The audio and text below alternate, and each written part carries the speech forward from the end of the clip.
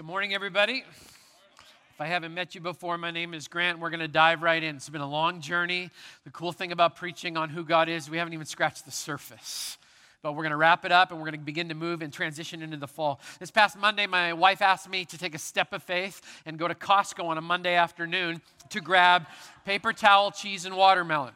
You can deduce whatever you want to out of my grocery list, okay? But I went there about 4 o'clock in the afternoon. On my way home, I grabbed some items. I threw them in a grocery cart. I moved to the front of the church, or the front of the building as I was praying that bitterness would not overtake me, as I stood in line with 7,243 other people who were trying to exit the building at exactly the same time. I'm standing there, kind of walking through my brain why I was sinning, okay? Because I was frustrated and angry about all the people that were there that just happened to be there at exactly the same time as I was. And then I was rattled from my thoughts when a guy in a red vest came, kind of shook the front of my grocery cart and said, "Excuse me, sir, could you back up like about 1.5 feet?" I kind of looked around like, okay, sure, you got a red vest on. Okay, I'll back up about 1.5 feet. A minute later, he comes and rattles my cart one more time and says, "Excuse me, sir, could you move to the left, like about 18 inches or so?" Okay, so I moved my cart over. I'm looking around going, I'm not in anybody's way. This is kind of weird. A minute later, he comes, shakes my cart again. He goes, "Excuse me, sir, could you move to the right, just a couple of feet?" At this point, I'm just ticked, right? I'm like, you're in my space. You're making me do stuff and all that. And he could tell by the look on my face. I basically asked him without saying anything, "What's the deal?" And he kind of smiled at me and shook his shoulders and just kind of said, actually, it really wasn't that big of a deal. I was just playing. I just wanted to see how many times I could make you move. I wanted to burn his red vest and exile him to Canada. I mean, that's what I was thinking in that moment. But what happened inside of me happens to all of us, right? There's something inside of all of us that pushes back when somebody starts making demands of us. As soon as that happens, we start asking questions. Who are you? What authority do you have? Why are you demanding anything of me? Why should I? Will you try and make me? How did you get your red vest? Those are the questions that are going through my mind. All godly questions, of course. Now, that's what happens when a human being presses back against us. My question this morning is, what happens when God begins making demands of his children? I want to know, do we ask the same kind of questions under our breath when God says, "This is the way I want it done"? Are we the people that go, "Who are you? Why are you trying to tell me what to do? This is my life." Basically, it's a defiant little child saying, "Why should I?" Well, I'm basically preaching this weekend on a dare. Because I thought last weekend we wrapped up the series, I was getting ready to transition, going to kind of do a standalone message. But I've been in the comments last week, and a guy comes up to me and says, "Grant, I'm kind of disappointed that you didn't have the courage to tackle the suggestion that I made about the God Is series." "Oh, really?" So what was your suggestion? He goes, "My suggestion was God is demanding." I'm like, game on. I mean, if we're going to make it into a contest, let's talk about it. The truth is, Scripture tells us God is demanding, and what comes into our mind when we think about God is the most important thing about us. So if someone asked me the question today, is God demanding? My answer would be absolutely yes. And I would answer that because Solomon, the wisest man in human history, said exactly the same thing at the end of his book, the book of wisdom known as Ecclesiastes. He said these words, "Now all has been heard, and here is the conclusion of the matter. Fear God and keep his commandments, for this is the whole duty of man. For God will bring every deed into judgment, including every hidden thing, whether it is good or evil." So yes, absolutely, unequivocally, unreservedly, without question, God is demanding. And when you consider some of the demands that God makes of his children, we have a challenge in front of us. We have to consider whether or not, as followers of God, we're actually going to comply with the demands that God makes, or are we going to instead channel our inner 2-year-old and quietly question the God with the big red vest and say under our breath, "You are not the boss of me"? When you look at God's demands in Scripture, they are not for the faint-hearted. Let me just share a couple of them with you. In Genesis 22, God demands a son, a life, as a sacrifice.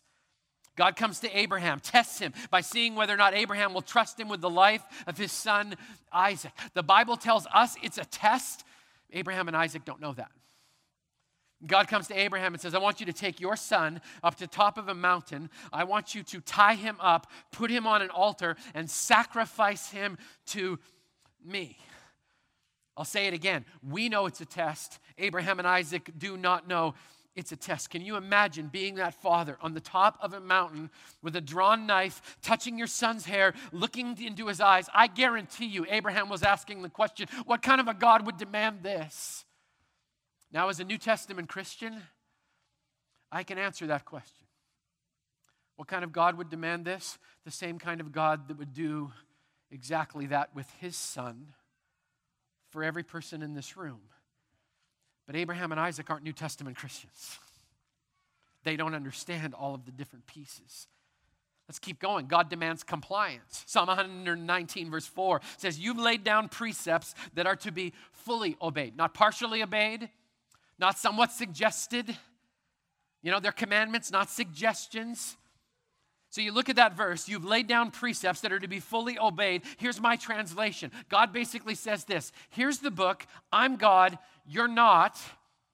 So this is how this is going to go down. That's a harsh demand. Because I look at some of the precepts of Scripture and I begin to ask myself a series of questions. What about the ones that make me uncomfortable? What about the ones that actually impinge on my freedom? What about the ones that my modern culture says are obsolete and don't apply anymore? Then what do I do with them? Here's another one. God demands a yard sale. Matthew chapter 19 says a rich young guy shows up in front of Jesus with a question. What good thing must I do to inherit eternal life? And what's the answer of God? Yard sale. Take everything you have, sell it, and give it to the poor. And we sit there as pre-processed American Christians and we shake our head and go, yes, that's awesome, until God asks you to do the same thing. It's cool when he asks somebody else to do that, but when he asks us, it's like, whoa, that's my stuff. I've worked hard to compile my stuff. That's a really big pile of stuff. If I sold all of that, whoa, that's a little harsh there, Jesus. Back off, right? Let's keep going. God demands a career change. Matthew chapter 4 says Jesus shows up in the lives of a group of men who are fishing. That's their career. And Jesus shows up and says, I want you to not fish for fish anymore. I'm going to turn you into fishers of men. I want you to follow me. Leave your nets and follow me. He shows up in a tax collector's world. You're no longer going to collect taxes. Instead, you're going to give up all of that and follow me. He says the same thing to a doctor, says the same thing to a lawyer as he gathers this group of men called the disciples. And I want you to think about that because we go, well, of course we'd follow Jesus. Think about what he's actually asking. He's saying, I want you to leave everything that brings you and your family security, put your complete trust in me, and then demonstrate your trust by actually walking away.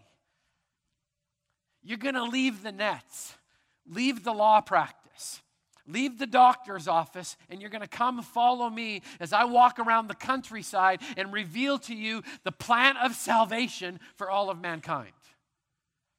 And we go, oh, absolutely.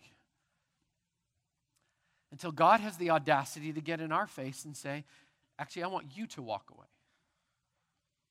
Here's another scary story when God demands truth. It's not the kind of story that you preach often because it kind of makes everybody go like, what? Acts chapter 5, a couple, Ananias and Sapphira, sell a piece of land and bring the proceeds to the disciples, the same guys that God called for a complete vocational career change. They bring this and then they lie to the disciples and lie to God about the percentage that they kept for themselves. And at the end of the story, they end up dead. And the next week, offerings went way up in that particular church, right?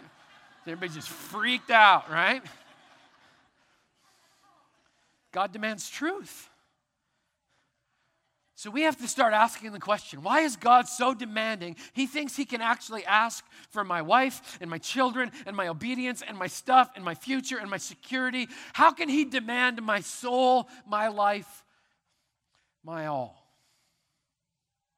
Those sound like good song lyrics, don't they? We sing them around here all the time. This is where it gets tough. After the last service, somebody came up to me and said, Grant, this is like an anti-membership campaign going on this morning. It's like drawing a line in the sand.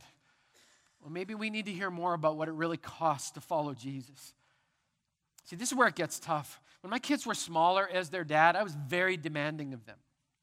I demanded that the Fishbook children never play on Interstate 5 in Whatcom County.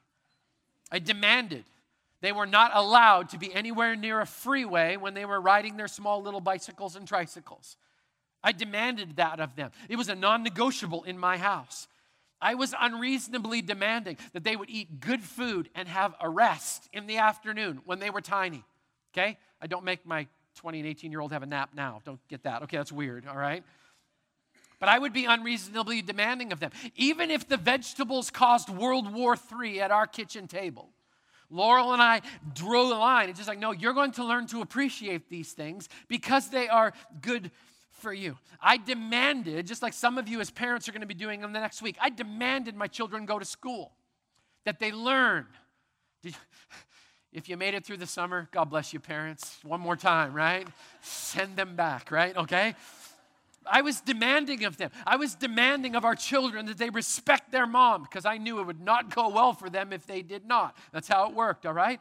I was demanding. Some would say I was too demanding. Some would argue that the way you're supposed to parent is just to let the little narcissistic savages do whatever it is that their hearts desire. And I would say this to you. If that's your parenting philosophy, can I buy a ticket and watch?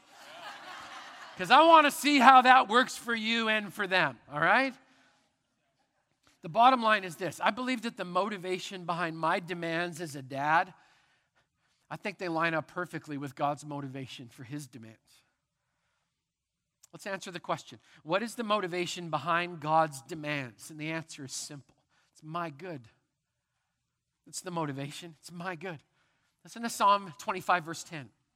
All the ways of the Lord are faithful and loving for those who keep the demands of his covenant. It's good for me when I obey the demands of God's covenant because his motivation is both loving and faithful. So if my ultimate good is the motivator for his demands, let's get practical. Let's get down to it. Everything I've said so far is introduction. Looking at the clock, we're going to make it, okay? But let's dive right in. So the Bible says this. God demands your loyalty as a follower of Jesus. He demands your allegiance. He demands your full attention. Could it be that God demands that? We call it worship. Could it be that God demands worship not because it's good for him or because he needs it, but simply because it's good for me? I mean, think about it. I put it in your outline this way. God demands my loyalty because he knows that any other allegiance results in idolatry. That's where it goes. Listen to his words in Exodus chapter 20. You shall have no other gods before me. You shall not make for yourself an image in the form of anything in heaven above or on the earth beneath or in the waters below. You shall not bow down to them or worship them. For I, the Lord, your God, am a jealous God. If you need a good teaching on that little phrase, go back to Pastor Fred Hartsook's message from about a month and a half ago. He nailed it with that verse.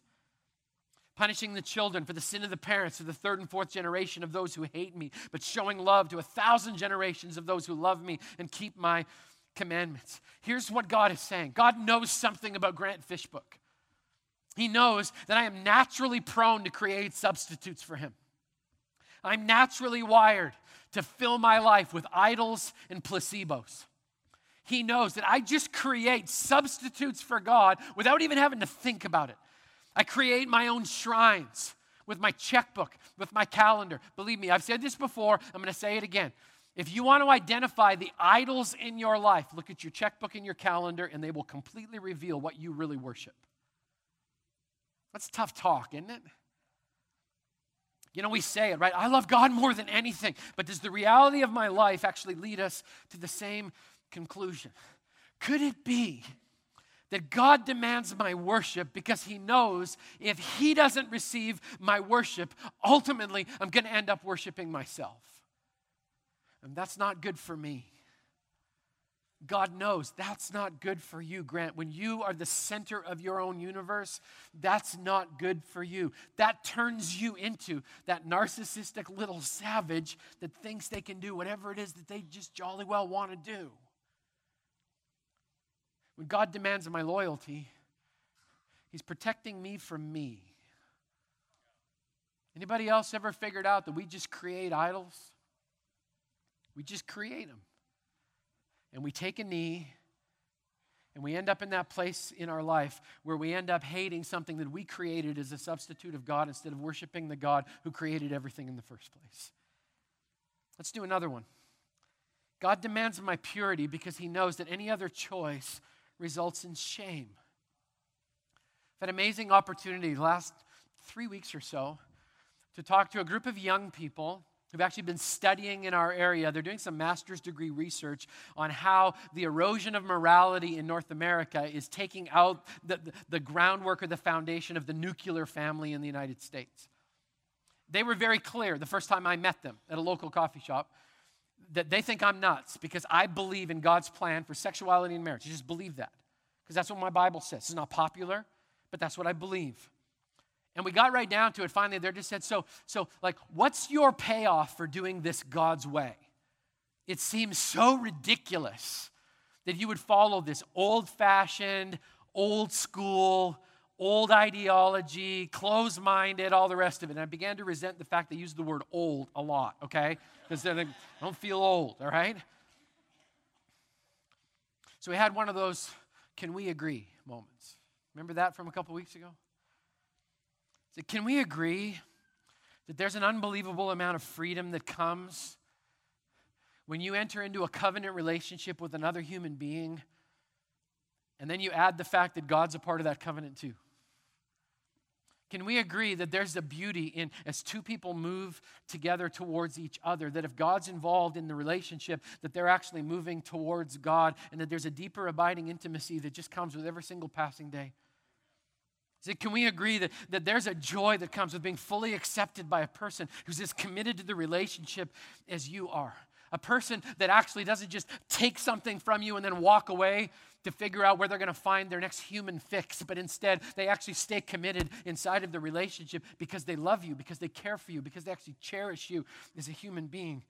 I said, can we agree that there's a freedom about not having to worry about disease coming from the outside and infiltrating the relationship? Can we agree that it's cool to be in a relationship where you're not worried about anybody else's outside influences trying to come in and take territory that only God can have? I said, can we agree that there's an unbelievable joy that comes when you experience a relationship that God sanctions and encourages and says, no, I want you to be able to enjoy this in the right context? I finished my little rant as I was talking to them with these words. I said, when you've tasted of the good and beautiful aspects of God's plan, married, committed sexuality, I said, I'll tell you something.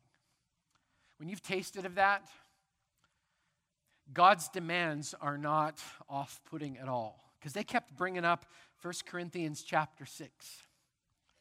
I said, when I read those words, that's not a punishment. That's a gift. You know what 1 Corinthians 6 says? Flee sexual immorality. All other sins a person commits outside of the body, but whoever sins sexually sins against their own body. Don't you know that your body is a temple of the Holy Spirit who's in you, who you received from God? You're not your own. You were bought with a price. Therefore, honor God with your body. I said, I look at that and I say, when you're just simply trying to do God's things, God's way, that's not a demanding punishment. That's a divine protection.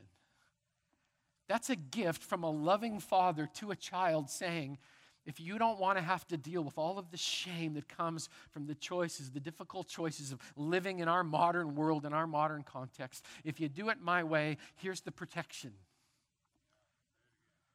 That's love, right? Let's do one more. God demands my righteousness, which is a fancy word for right living, because He knows the rich reward of obedience. Here's a good verse. If you were an Awana kid, you probably learned this in the first couple of weeks. Micah chapter 6, verse 8. He has shown you, O man, what is good. And what does the Lord require of you or demand of you? But to act justly, to love mercy, and to walk humbly with your God. Let's break that down just a little bit. Act justly. So I had to make a series of very difficult leadership decisions over the last couple of weeks. And I was amazed how the grid in my brain helped me decide what I was going to do. Because as I looked at the decisions I needed to make, I think I defaulted to the human side pretty quick. I think we all do, right? These were my questions. What's the easiest way to do this? Like, how can I get this done? What's the most convenient way to do this? What's going to take the least amount of time? What's going to take the least amount of energy? How is this decision going to work for me? I think we all ask those questions, right? Because we tend to be kind of in-focused. So I'm trying to make leadership decisions, godly decisions, and I'm putting them through the grid of what works best for me. I got to the end of my list, kind of squeezed them all a little bit, and you know what dropped out the bottom? One more question. What's the right thing to do? What's the good, godly, right, just decision to make? And I realized once again, you should have flipped the whole thing over. Should have started with the question, what is the good, godly, right, just course of action to take? Let's apply it to real life. My boss wants to pay me under the table for a little bit of side work. It's not just. I have an opportunity to rip somebody on Facebook because I got fingers, a brain, and a keyboard. It's not just. I'm just going to go out and stir up some controversy in my workplace. I'm going to whisper over here, whisper over here, whisper over here. Forget the gossip word. It's not gossip. I'm just sharing information. It's not just. I see someone being treated in an unjust human manner, and I make the decision, should I get involved? You should if it's the just, right, good, and godly thing to do. See how easy it is to get the thing all flipped over? And this is what God tells everybody. You call yourself a follower of Jesus, this is my expectation, this is my demand, that you'll act justly. That you'll decide every day to do the good, right, godly thing to do. The Bible also says God demands that we love mercy. That means we don't just tolerate mercy over here on the side, or that we consider whether or not we'll actually be merciful. No, God actually demands that we love mercy, that we embrace it, that we forgive as we've been forgiven, that we extend to someone else the very gift that God has offered to us. And then he ultimately wraps it up with these words. And then I demand this of you, that you walk humbly with your God. You know, the truth is that's the reward. To walk hand in hand with the same God who actually chose while he was here to act justly and love mercy and walk in humility. It's a picture of Jesus again.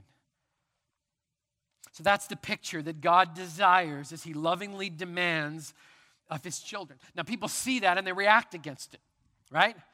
And they fall into a false narrative that basically says this: God is too demanding and he's never satisfied.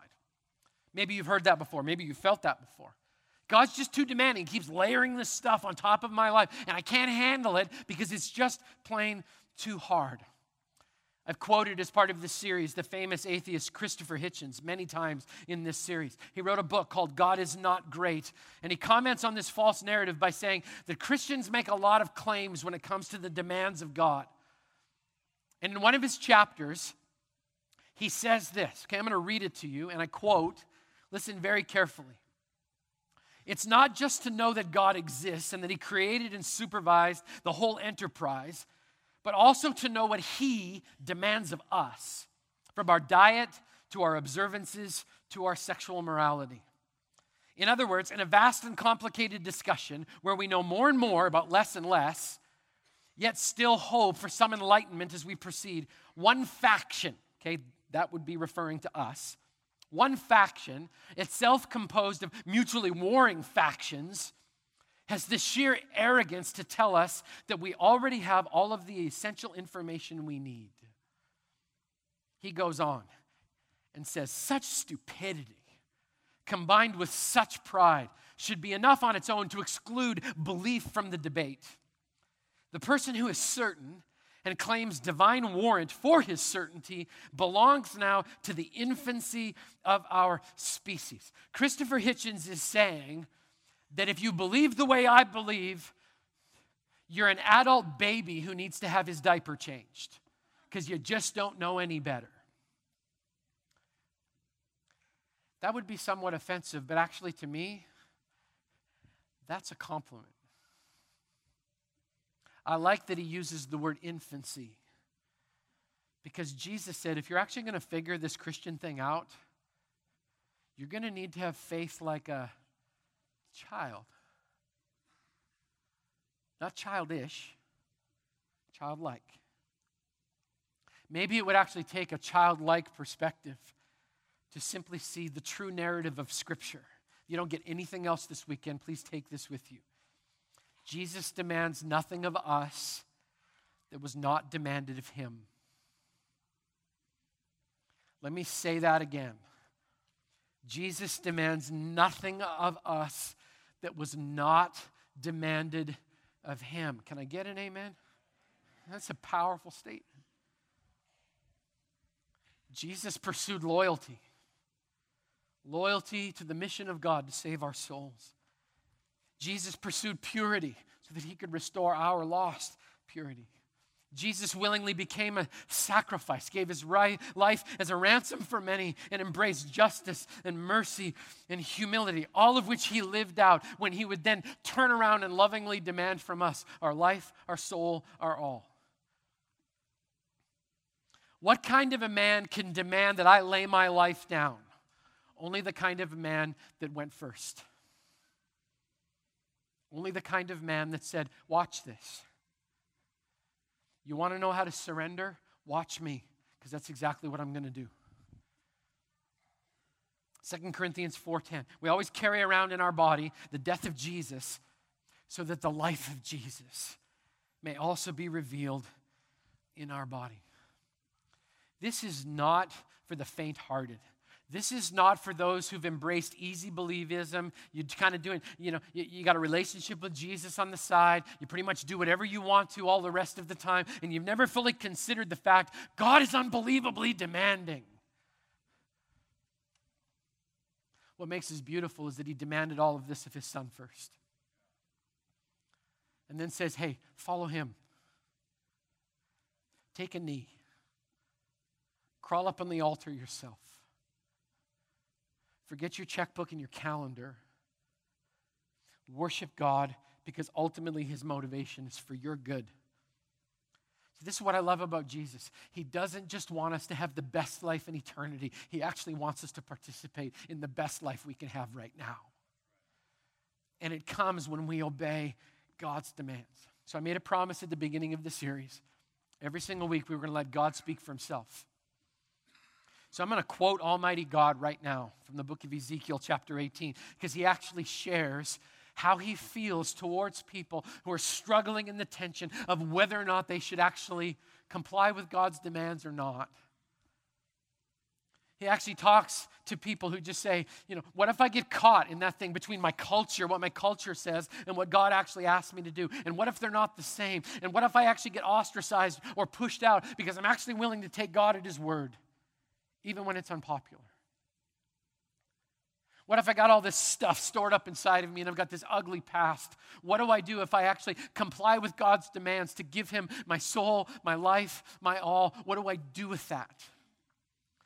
Here's God's commentary on all of us. But if a wicked person turns away from all the sins they've committed and keeps all of my decrees and does what is just and right, that person will surely live and not die. None of the offenses they've committed will ever be remembered against them. Then God asks the question, do I take any pleasure in the death of the wicked, declares the sovereign Lord? He says, rather, am I not pleased when they turn from their wicked way and choose to live. Here's what God is saying. In order to live, you have to meet God's demands to die to yourself. And that is not easy. Because there's something inside of us that just naturally pushes back against the guy in the red vest, right? You can't make me. To which God says, it's true. I won't make you. But I'll invite you. I'll invite you to drag all of your idols and all of your history, and you pile it up at the foot of this cross, this Roman torture stick. I'll invite you to bring all of that garbage here and to surrender it and die to yourself. And the second you do that, this is my response. It's not judgment. It's not hate. I'll give you back life more abundantly than you can even fathom. I will demand that of you. I will demand your garbage of you, so that in return, I can give you life, not just in eternity, but right this second. Is God demanding? Oh, you bet He is. Why? Because He actually loves every single human being in this room. Some people would call Him crazy for doing that. I'd call Him Savior. I'd call Him King. I would call Him hope. I'd call Him forgiveness, because that's exactly who God is. Let's pray this morning.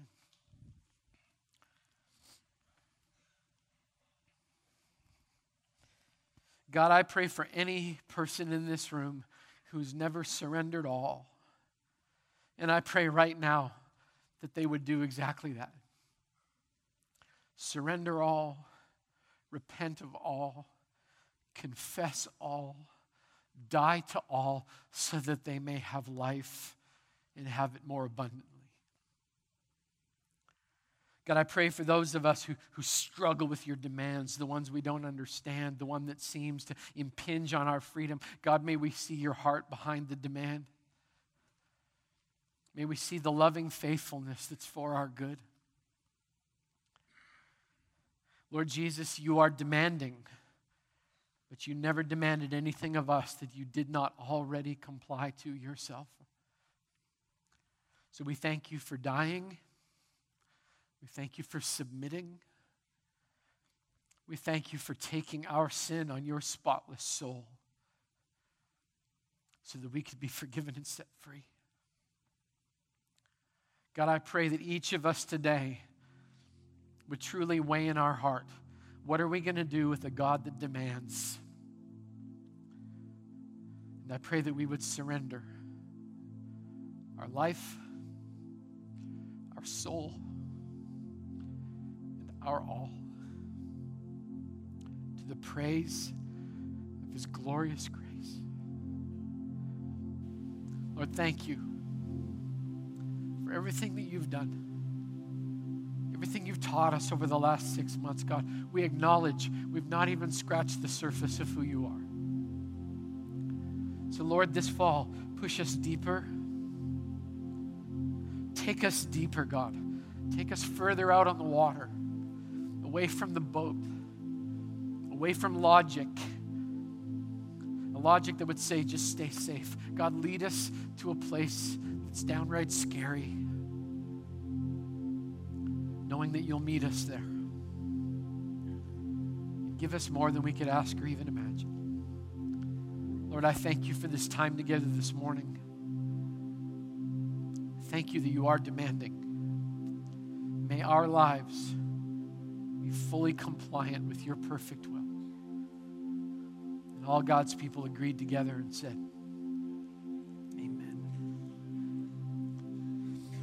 so after every service this weekend, there's just been tension. It's good. If you need to pray with somebody, maybe you're angry from what you've heard. Maybe you're ticked. Good.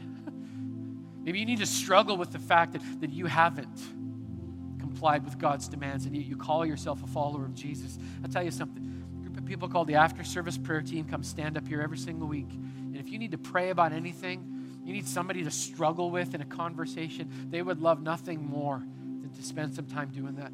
If you don't know Jesus, they would love nothing more than to introduce you to him. He is demanding.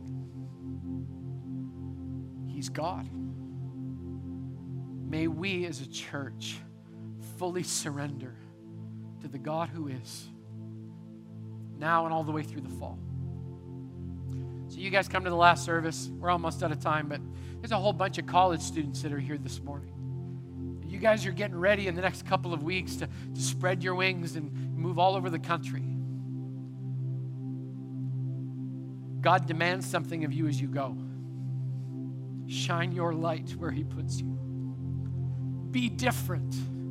Live different. Shine your light into a dark world. In this much darkness, a little bit of light goes an awfully long way. Amen? And know that we love you and we bless you and we'll be praying for you and that you'll always have a home here when you come back. To the parents who are releasing your kids to school, you made it. It's good, all right? But as you send them this week, bless them. Pray that they would shine their light. I don't care if they're 3 or 18. Send them out into the world and let their light so shine before men that people will see their good deeds and glorify God who is in heaven. Send out missionaries, not kids. That's what God has called us to. That's what God demands. We're going to have an amazing fall here at Christ the King. I'm not going to give you the rah-rah, yeah, this is just going to be awesome talk. I'm going to tell you this. I truly believe we are being absolutely obedient to what God has called us to preach and teach this fall at Christ the King Church. And that scares me and thrills me at exactly the same time. We're going to do what God's asked us to do. For September, pushing all the services on Sunday morning back in half an hour. In October, I have no idea. Let's just be ready, okay? No guarantees. Let's hold life like this and see whether or not God doesn't actually demand our life, our soul, our all. We're going to bring the service to conclusion by giving back to God our tithes and our offerings. If you're visiting with us today, we don't want anything from you. Thanks for coming. Your gift to us is the fact you showed up this weekend, and I hope you'll come back and see us again. The ushers are going to start in the back, work their way towards the front. When the offering passes you by, we're going to stand and we're going to sing with John Michael and the team. And we're going to give glory to the God who is. May the Lord bless you and keep you. May he make his face to shine upon you. And may he give you unbelievable peace because he is God. Bless you guys.